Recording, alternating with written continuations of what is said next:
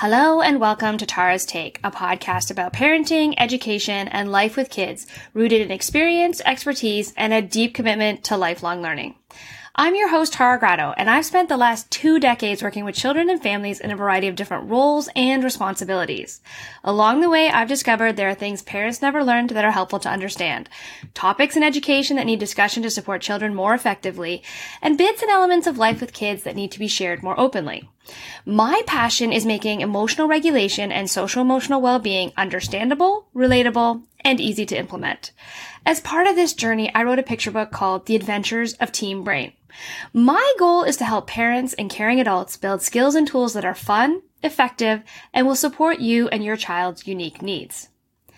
Today, I'll be tackling what might be fueling your power struggles with your children and how to start changing that dynamic. Okay. So conflict and challenge are part of life. It's one of those uncomfortable truths in parenting, but it's also something that's worth sitting back and thinking about because how we handle conflict impacts our relationships, our ability to set boundaries, and our general parenting experiences. When it comes to problem-solving behavior challenges or challenges in general, there can be an element of conflict involved, and there are different ways to tackle this. But first, I want to touch on something I think that is related but rarely stated. There seems to be this idea that there is some magical path where children will be joyous in their agreement about every decision or every obstacle that needs to be faced, if we just find the right method to get them to agree to it.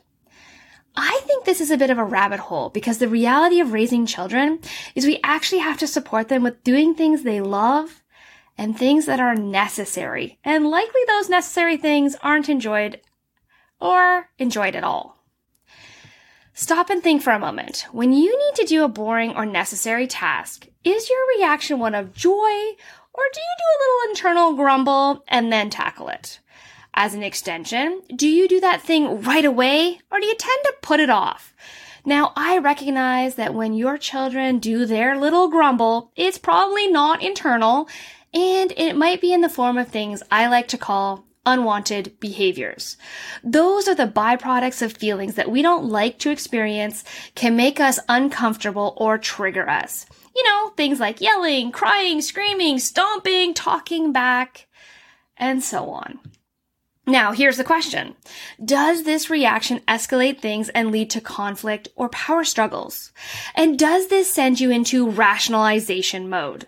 Are you attempting to get them to do whatever it is that needs to be done by using logic and talking a ton? Perhaps the logic you're trying to use is the same line of thinking you use on yourself. To get things like the dishes done, take the garbage out, clean the toilet, finish the work task you've been putting off, and so on. In other words, are you trying to get your child to comply by talking them through? Are you trying to get your child to calm down by talking them through? Are you using a whole bunch of words to get your child to stop reacting to their feelings about the thing and just get it done? Are you trying to get them to agree with you about something they likely aren't actually ever going to, but that thing still needs to happen? When I think to myself or about myself, there's not enough words in the dictionary to convince me that I'm ever going to find cleaning the dishes fun, even though I know it's something that has to be done for so many reasons. There's nothing you can say that will make me feel any better about doing that task, and being told to do it is generally something that won't make me feel more motivated or excited or ever agree to wanting to do it. It's a task. It's one I dread, and I have varying degrees of success on getting it done in a timely manner. Now, this example is pretty obvious in terms of lack of fun factor. But what about something that's less obvious? Like, getting your child to go to school when you know they really enjoy being there, yet getting out the door is still the biggest nightmare of your day. In that moment, it's not about how fun school is. It's about switching their brain from home mode to school mode, and talking your way through it isn't going to flip their brain any faster. Maybe the opposite, actually. I have a great workshop on transitions inside my membership community where I dig into this topic with a lot of different kinds of strategies. Okay, if you're having an aha moment right now, you're not alone. I've been there too, and this is something I have to work on regularly. I just want my kids to understand, so I talk my way through it. And the truth is, it's not as helpful as I would like for it to be. Now, let's take this to the next level and figure out a different problem-solving approach. To do this, you have to think about if you have a bit of an unknown goal for problem solving. If underlying your reaction to conflict or power struggles is trying to find a way to get your child to do the thing that needs to be done without having to witness the uncomfortable feelings and unwanted behaviors that can come along with that.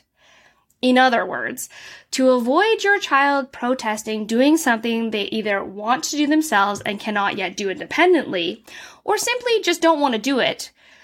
The latter happens quite a bit in my house. Nobody wants to do the laundry, but the reality is clothes don't actually clean themselves.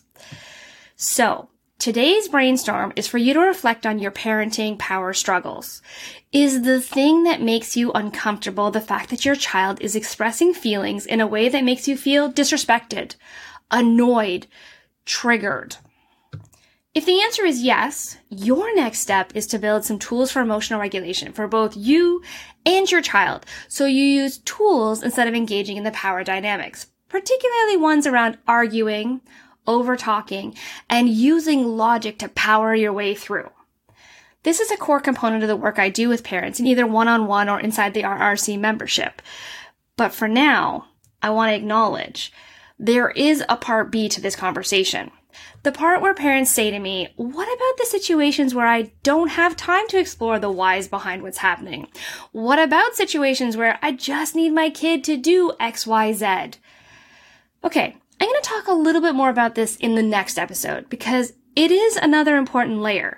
But today, I just want you to focus on the tactics and tools you're currently using to get through conflict and power struggles.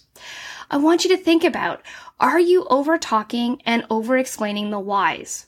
Start catching yourself on those, and then we can talk about how to strike a balance between validation and teaching children that adults do have a lot of experience and value, and what they say does mean you need to do things. But at the same time, you might have some feelings about it. Now, if you don't already, make sure you're following Tara's Take to be notified when new episodes go live. And if you have questions or comments, I'd love to hear from you. You can do that at taragrado.ca/podcast. Until next time, don't forget to brainstorm your reactions so that we can tackle the next layer together.